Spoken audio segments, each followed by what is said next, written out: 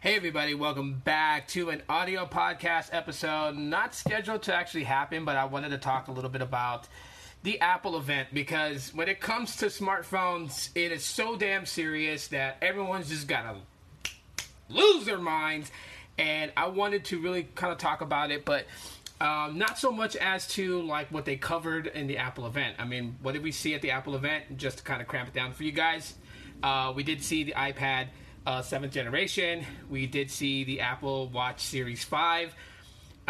We did get to see Arcade, which will be available soon at a $4.99 monthly subscription. We've seen Apple Plus TV, which is also going to be a $4.99 subscription.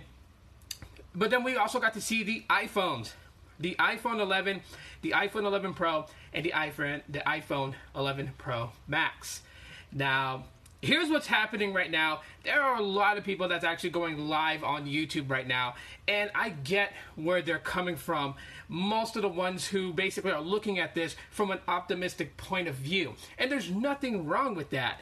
But one thing that I do notice is that when you have Android enthusiasts or Android fanboys or Android sheep, whatever they want to call them, go in there and make mention of, oh yeah, I saw the Apple event, and Samsung was doing that before. It seems like they're getting a little butthurt hearing Android enthusiasts talk about that, and they want to go on this whole optimistic level to try and be above it and say, oh yeah, Android people are going in and doing that. However, this is for the iPhone people. The iPhone people never had it. Listen, it's competition at the end of the day. It's competition. Apple is not trying to just be up there with everybody else.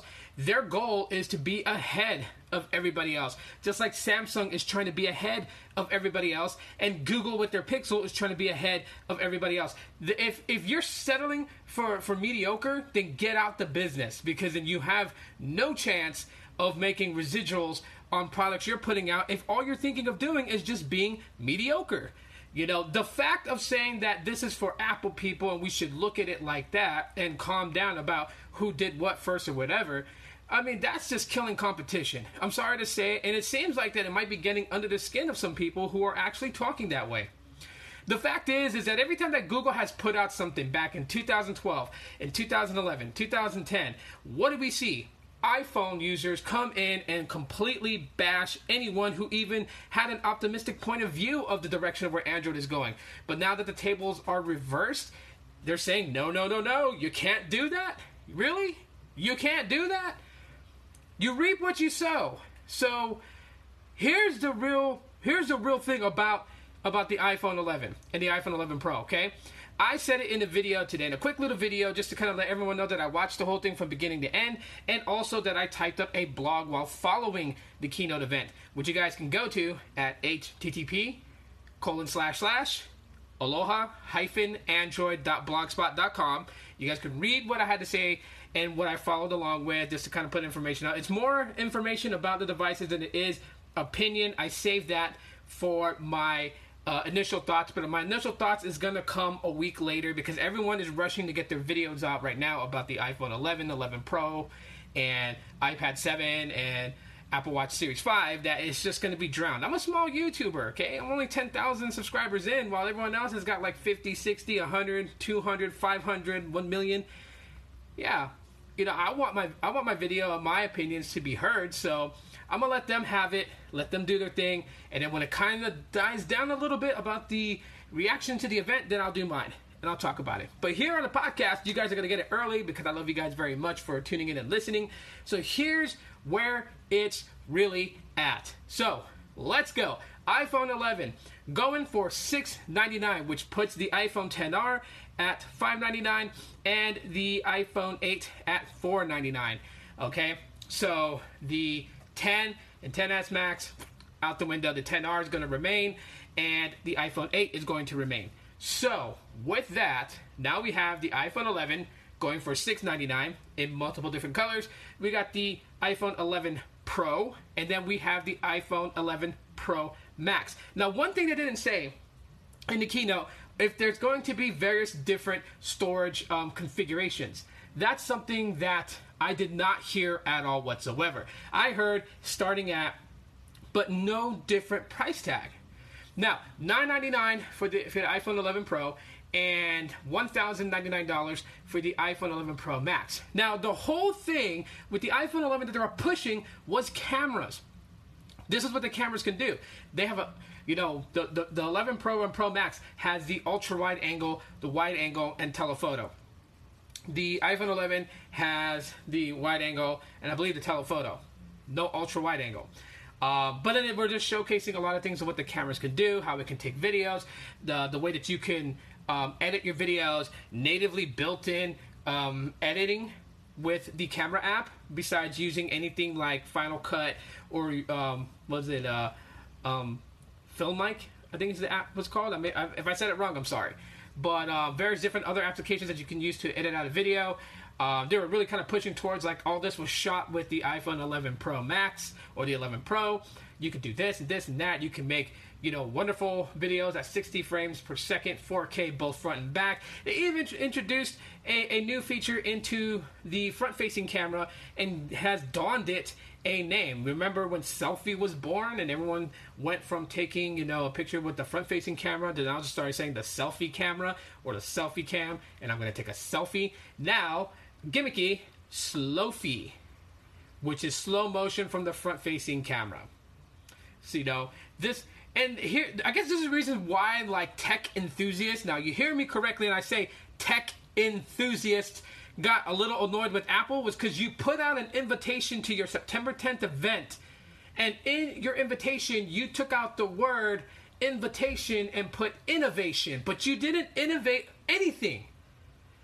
I mean, the fact that you come up and say that, oh yeah, our phone now has a night mode where you could take pictures in low light shots. The Pixel 3 came out with that with night sight and using machine learning and AI to correct any photo taking in low light situations. Now, the iPhone 11 Pro and the 11 can do that. But then they also go forward and then they say that the iPhone 11 and 11 Pro with the A13 Bionic chip and its progression in machine learning is the best smartphone with machine learning today. Excuse my dogs for barking.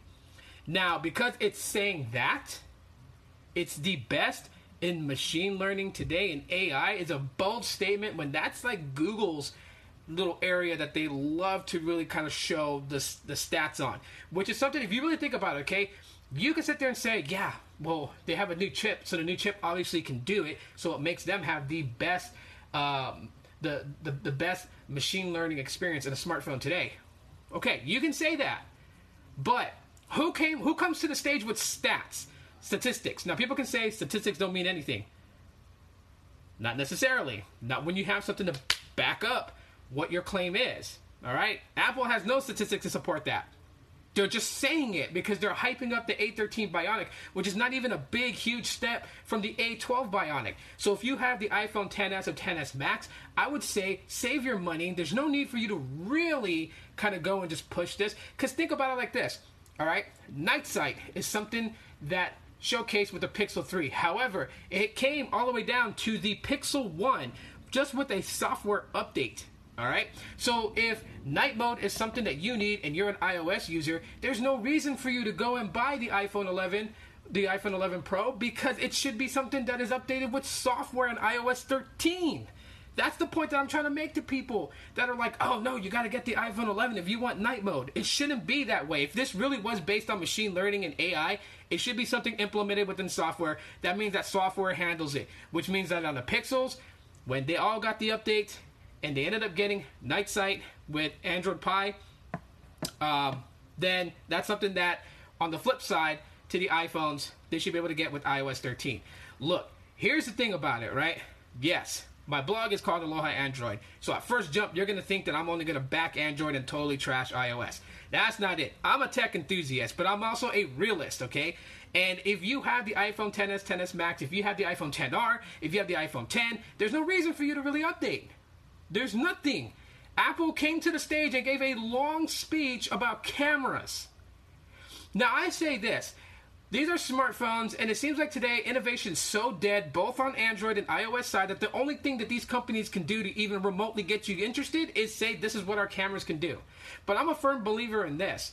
if cameras is the only thing you really care about, why waste $1,000 buying a new smartphone with a better camera than when you can keep the same camera you have and just buy you a nice DSLR or, you know, a nice point and shoot? You can do that. Go to Best Buy. They got a couple of Nikons. They got a couple of Canons. You can spend $1,000 on that and get different lens attachments to go along with that to get different shots and different depth of field and things like that. You can go with a 50mm lens. You can go with, you know, like a 120mm lens. I mean, there's so much things you can do with a DSLR camera or just basically a camera itself. Why feel the need to have to upgrade an entire microcomputer just for the sake of the cameras? That's where my rant is going. Basically, it's just that. They just pitched you a new camera. That's it. The A13 Bionic chip and everything that they want to go into about how these certain cores will shut down to reduce power drain so that way it makes it more battery efficient. But I get that. That is the goal of every other OEM out there. They want to be able to get a high processing chip inside their phone that can also manage power. Google and digital well-being, and also its power. Battery adaptiveness is one of the other things where it basically shoots power to certain applications that require more, drawing away from other applications that do not require more power.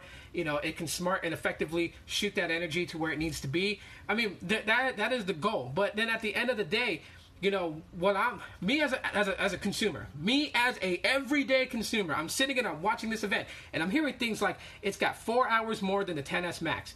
Really? So why don't you just tell me how many hours is it going to have? Like, really show me some statistics. If it's going to have, if they say it's going to have 120 hours of standby time and 26 hours of talk time, tell me that. Don't just tell me it's going to have 4 hours more than the XS Max or, you know, 2 hours more than the XR. Like, come on now. You know, because what is the XR and the XS Max getting today? Do we go off what they're getting today with battery deterioration, or do we count it as if when they first came out the box? See, you're not coming at us with facts. You're coming at us with, you know, blanket statements that are just like, yeah, 4 hours more, 2 hours more.